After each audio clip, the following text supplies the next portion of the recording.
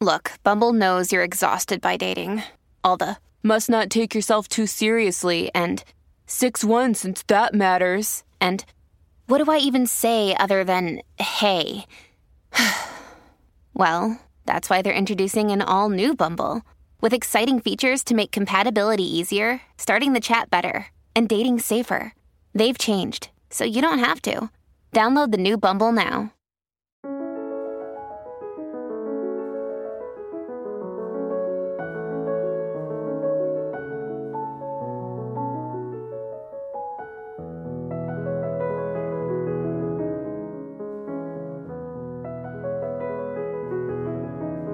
Episode 58, The Empire in Pieces.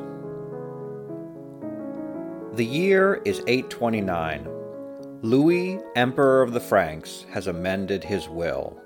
He has taken territory from 2 sons of his first wife and given the territory of Alemannia to Charles, the only son of his second wife, Judith of Bavaria. Simultaneously, he humiliated powerful aristocrats on his frontiers and seized their land. Louis did all this because he wanted to make Francia and the Carolingian dynasty stronger. A 4th son would help administer the empire's vast territory. Alemannia was just beginning the process of Frankification, and having a Carolingian king ruling over it would tie the region more closely to the empire. As per the nobles, Hugh of Tours and Matfried of Orléans were overly powerful. Their supposed cowardice in the face of foreign wars was enough justification to remove these potential threats.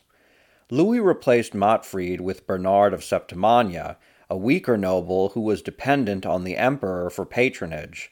These strategic moves by Emperor Louis appear reasonable, but as is so often the case, good intentions lead to disaster. Louis's sons Lothar and Ludwig refused to cede land to their half-brother. Moreover, when Louis disinherited nobles in West Francia and Italy, it undermined Pepin and Lothar's power. Louis may have been the emperor, but Lothar was co-emperor, while Pepin and Ludwig were kings in their own right. Their father gave them the right to administer their own lands, yet breached this understanding and assaulted their honor. Lothar cited all of these grievances as he coordinated a rebellion against his father. In early 830, Louis led an army to Brittany to put down a rebellion. During Lent, Lothar and Pepin launched a coup d'etat in Aachen. They seized their mother-in-law and Empress Judith of Bavaria and Bernard of Septimania. Lothar accused Judith of being a Jezebel, deceiving and polluting her husband's heart. He then slandered Bernard as a jackal who was desperate for power and claimed that Charles was the illegitimate son of their secret love affair. Finally, Lothar condemned his father for killing his nephew Bernard of Italy and through his wicked actions corrupting Francia. Lothar claimed that his father's moral failings meant he had ceded his right to rule. With Aachen under their power, the brothers led their armies into West Francia to cut off their father. When Louis heard about his son's rebellion, he marched east, was surrounded by Pepin and Ludwig's forces, and taken hostage. Realizing his predicament, Louis pardoned the nobles he had dishonored, and he offered Pepin and Ludwig more territory at Lothar's expense. Satisfied, the 2 brothers accepted and then joined forces against their older brother. Lothar was stunned by his siblings' about-face and called a general council at Nijmegen to settle the territorial issue. But an army from Austrasia, loyal to Louis, marched on the city. This, combined with Louis's original army, overawed his sons, who surrendered to their father without a fight, bowed before him, and begged forgiveness for their rebellion. The 830 rebellion shook Francia, but Louis emerged from it as strong as ever. Most troops remained loyal to him. There was barely any bloodshed, as the Frankish armies tried to intimidate each other into submission rather than actually fight. Louis regained his authority after a short time. He even treated the rebellious nobility kindly. As a show of force, Louis held trials for Hugh, Mottfried, and their co-conspirators among the aristocracy at Aix-la-Chapelle and condemned them to death, but commuted their sentences and restored their lands. Louis tacitly acknowledged he had treated his vassals too harshly and reconciled with them, while establishing his God-given right to rule as he saw fit. Emperor Louis emerged from the rebellion secure in his position, having survived a frightening challenge to his authority. Yet someone had to be punished for the revolt. Louis tonsured his most dangerous rival, Wala, Charlemagne's cousin, and exiled Hilduin, the abbot of Saint-Denis. The most egregious punishment he saved for his eldest son. Lothar was stripped of his title of emperor and his territory in the heartland around Aachen. Instead, he was banished to northern Italy, where he ruled as a king of that small territory. Lothar's former holdings in the north were divided between Pepin, who ruled West Francia, Ludwig, who ruled East Francia, and Charles, who ruled Alemannia. Louis thought that this settlement would calm the empire and lead to lasting peace. He could not have been more wrong. Lothar, Pepin, and Ludwig were far too ambitious to accept their shares of the empire. In 832, Pepin refused his father's summons to Aachen, possibly fearing that Louis wanted to bring him there so he could safely disinherit him. Louis interpreted this refusal as a sign that Pepin was planning to rebel against him, and he raised an army to march southwest. Pepin and his loyalists were backed into a corner in the far southwest of the realm as his father's army approached. Louis issued a new will, disinheriting Pepin in favor of Charles while restoring Lothar's lands to him. Yet none of the sons were interested in their father's promises, and before Louis could capture Pepin, Ludwig took advantage of his father's absence and invaded Alemannia. The stunned Louis turned about and led his armies northeast to defend his youngest son. Since most correspondence from this period has been lost to time, we can only guess what Lothar was doing.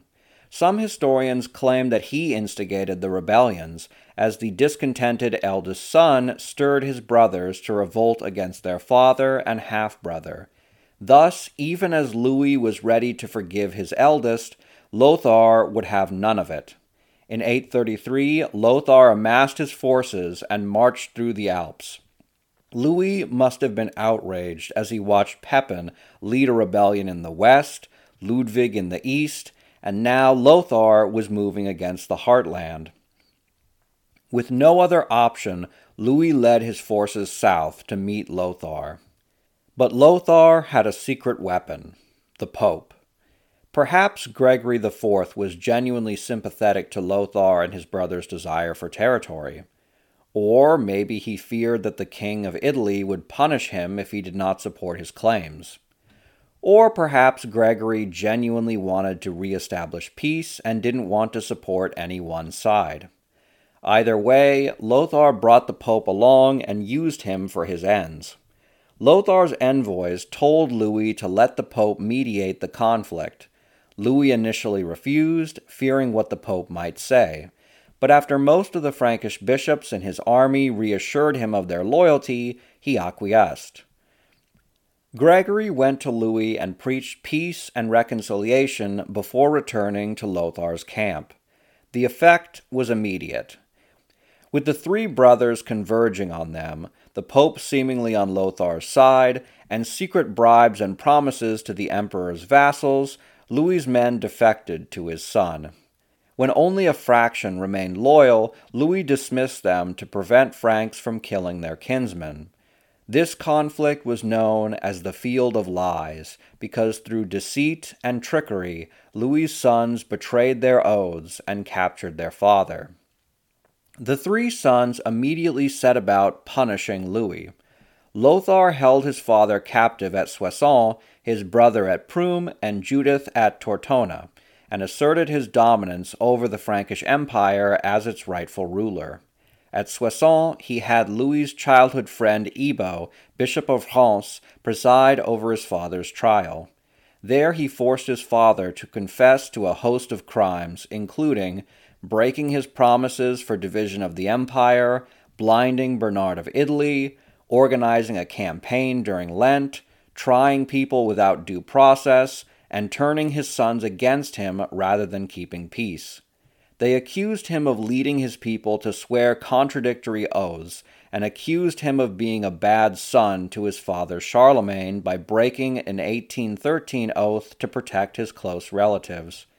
At the trial, Louis threw down his sword in front of the altar. Then the presiding bishops deposed him and forbid him from ever taking up office again. Lothar rewarded Ibo with the monastery of St. Vast and gave out gifts to those who had supported him. Lothar's blatant corruption and humiliation of his father disgusted Frankish nobles and his brothers Pepin and Ludwig. The two brothers realized that the manipulative and ruthless Lothar was their greatest threat. While Lothar had promised to split Alemannia with Ludwig, he took the lion's share. So Pepin and Ludwig feared Lothar and decided that their father was the one man who could unite the Franks against him.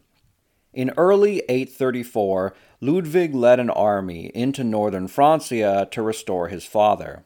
As he did, the nobility revolted against Lothar, who retreated south. Frankish forces spilled each other's blood for the first time as Lothar led a fighting retreat into Burgundy. Lothar successfully retreated to Italy, where he prepared for war. Louis sent envoys to his son asking for peace, but Lothar refused to entreat with him.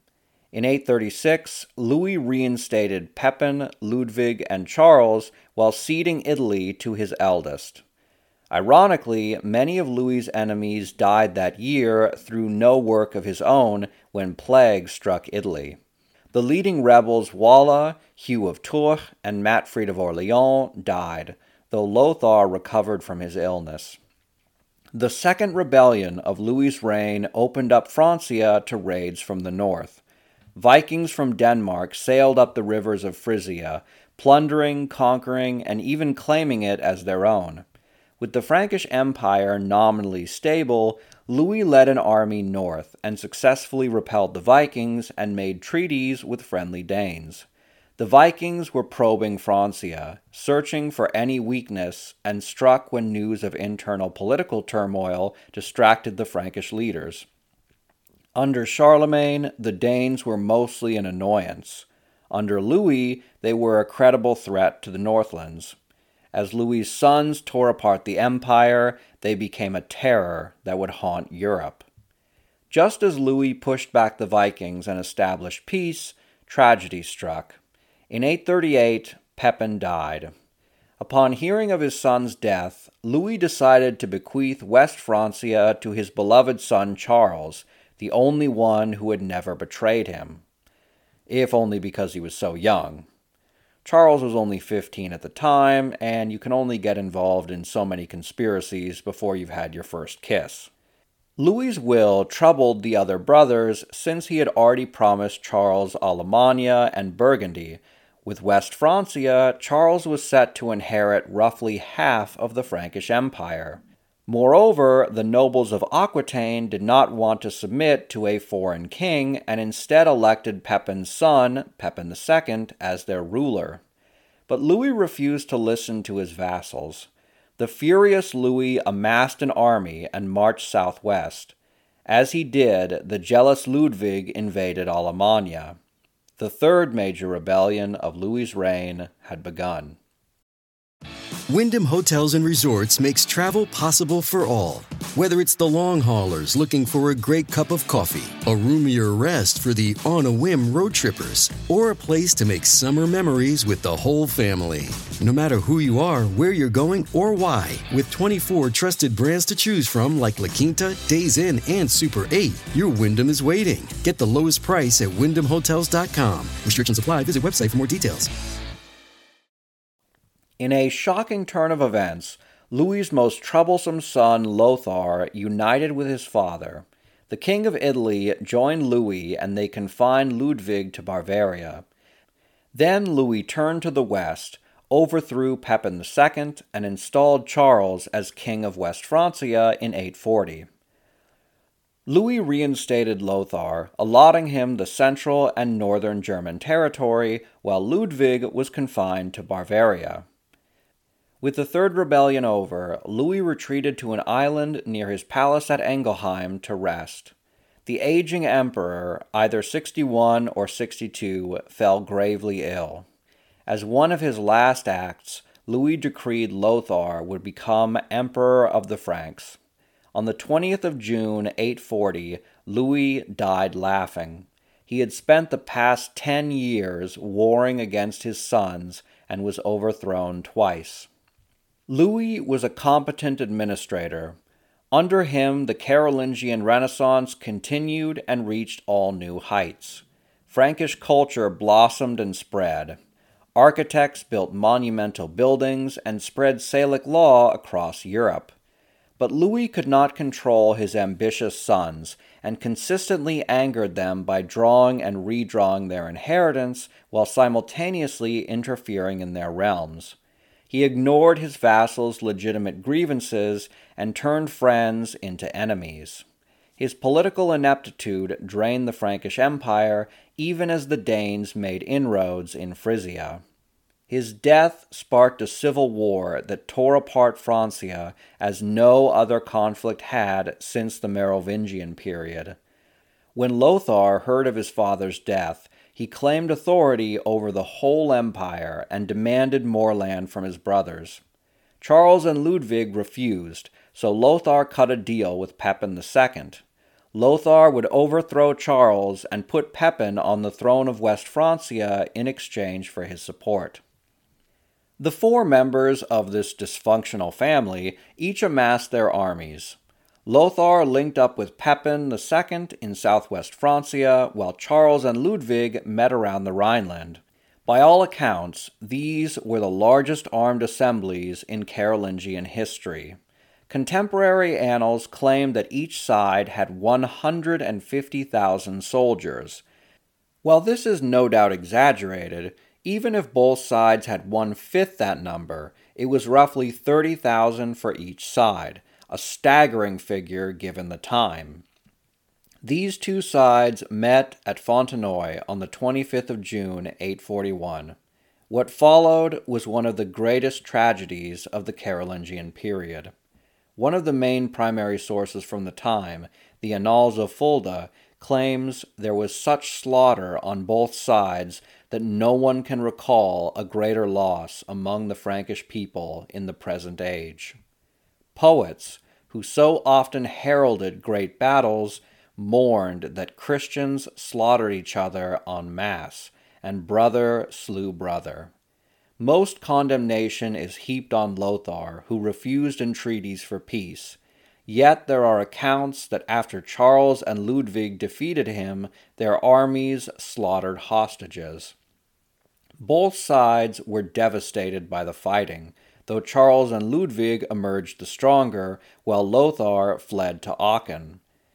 In desperation, Lothar appealed to the Saxon Stolingen, a middle caste of free peasants who had lost their rights to the nobility after Charlemagne imposed a more feudal system upon them.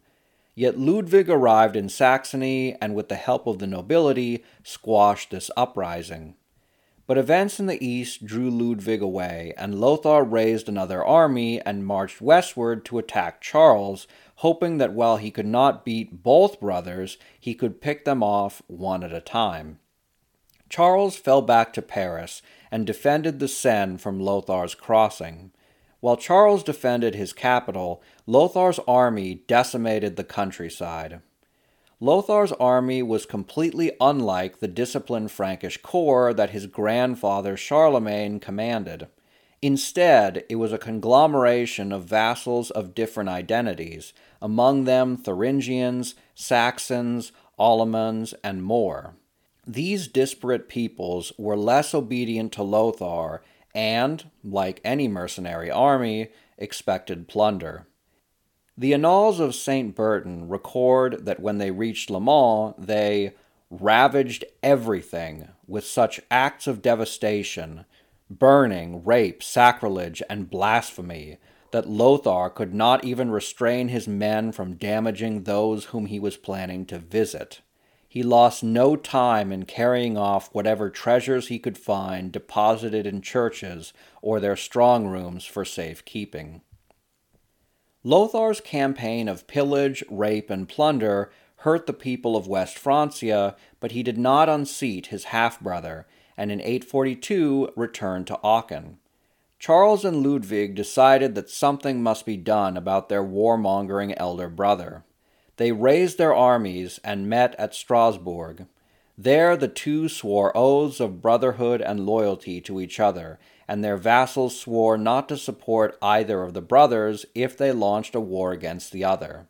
The text of the king's primary oaths, called the Oaths of Strasbourg, still exists and is notable because it is the first still surviving use of Old French and Old German. Charles and Ludwig sent envoys to Lothar calling for peace, but he refused to meet them and moved to a castrum, or a fortified base, at Koblenz. The two younger brothers moved so fast that they caught Lothar off guard. Lothar fled from his brother's sudden fury back to Aachen, which he ransacked of all its valuables, depleting the great treasuries and religious sites. The would-be emperor fled with his men, who he desperately paid by hacking apart the great silver works into pieces. Yet his vassals understood Lothar's dire straits, and many deserted him. Lothar led whatever men remained to him and marched south to Lyon, while his brothers assimilated his dissidents into their armies. Realizing his plight, Lothar sued for peace. Charles and Ludwig recognized that further fighting would deplete their armies and resources, and so the three brothers agreed to meet at Metz that October to discuss dividing up the empire. In August 843, the three brothers signed one of the most pivotal documents in medieval European history, the Treaty of Verdun. Charles received West Francia, which today includes northern Spain and two-thirds of modern France, minus Brittany, while the eastern one-third of modern France was outside his kingdom. Ludwig received East Francia, which is all of the Carolingian lands east of the Rhine River, which today is mainly Germany and parts of Austria. Finally, Lothar ruled over Lotharingia, all the lands in between the West and East Francia, which today would be the modern Netherlands in the north, most of Belgium east of the coast, Luxembourg, most of what is today eastern France, Switzerland, and northern Italy. Finally, Lothar was granted the title of emperor, though this was stripped of any real power and only had symbolic influence.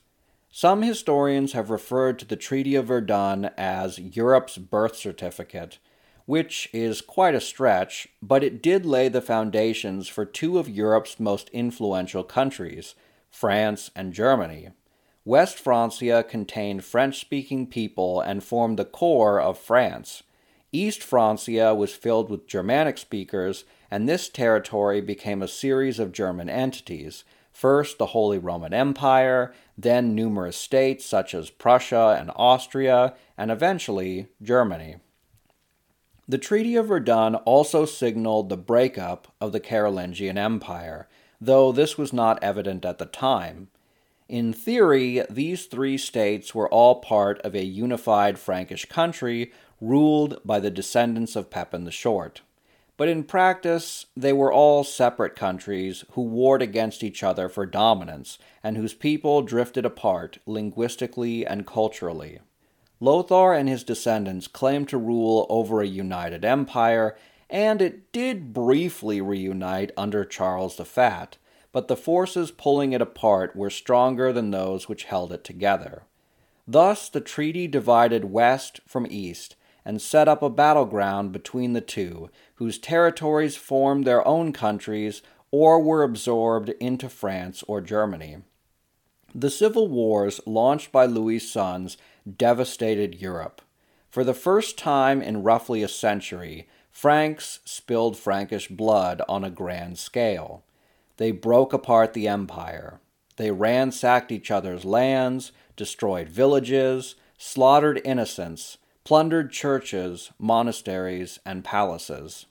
Yet of all these things, the absolute worst was that their constant wars left their borders open to raids from Vikings in the north and Muslim pirates in the south. The Annals of St. Bertin record major assaults into Francia nearly every single year since Louis's death, until they end in 882. In 841, the Annals read, "Danish pirates sailed down the Channel and attacked Rouen, plundered the town with pillage, fire, and sword, slaughtered or took captive the monks and the rest of the population, and laid waste all the monasteries and other places along the banks of the Seine, or else took large payments and left them thoroughly terrified."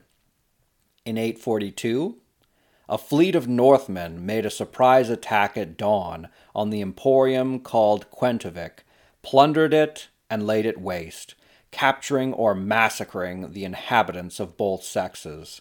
They left nothing in it except for those buildings which they were paid to spare.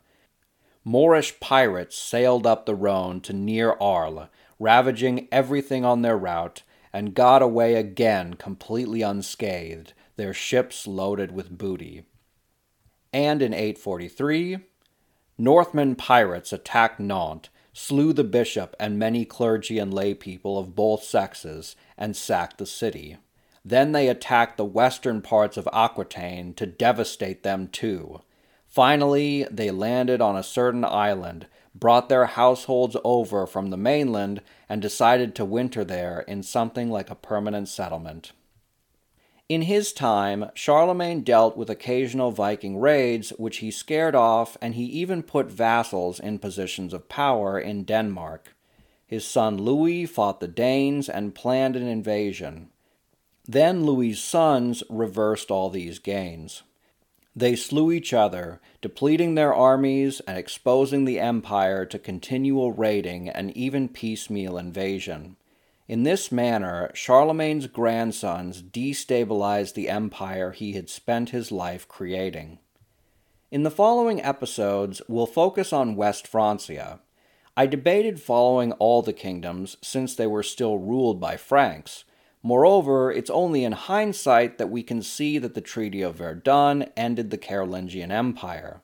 Much like how the Roman Empire continued on well past 476 as an idea and a series of traditions, so too did the Carolingian Empire exist in people's minds, even after it was divided. Yet the empire did fail. Charlemagne's dream of a vast Frankish Christian Europe crumbled. While the Franks influenced the peoples of Lotharingia and Germany, these lands developed their own histories and cultures. This podcast will leave the political and cultural developments outside West Francia, though this won't be the last we hear of these territories. All those oaths of brotherhood that Ludwig swore were a bad joke. Lothar and Ludwig's ambitions remained unsated, and Charles will have to hold on to his kingdom while fighting against his two brothers, the claimant Pepin II, and raids from Danish Vikings and Muslim pirates.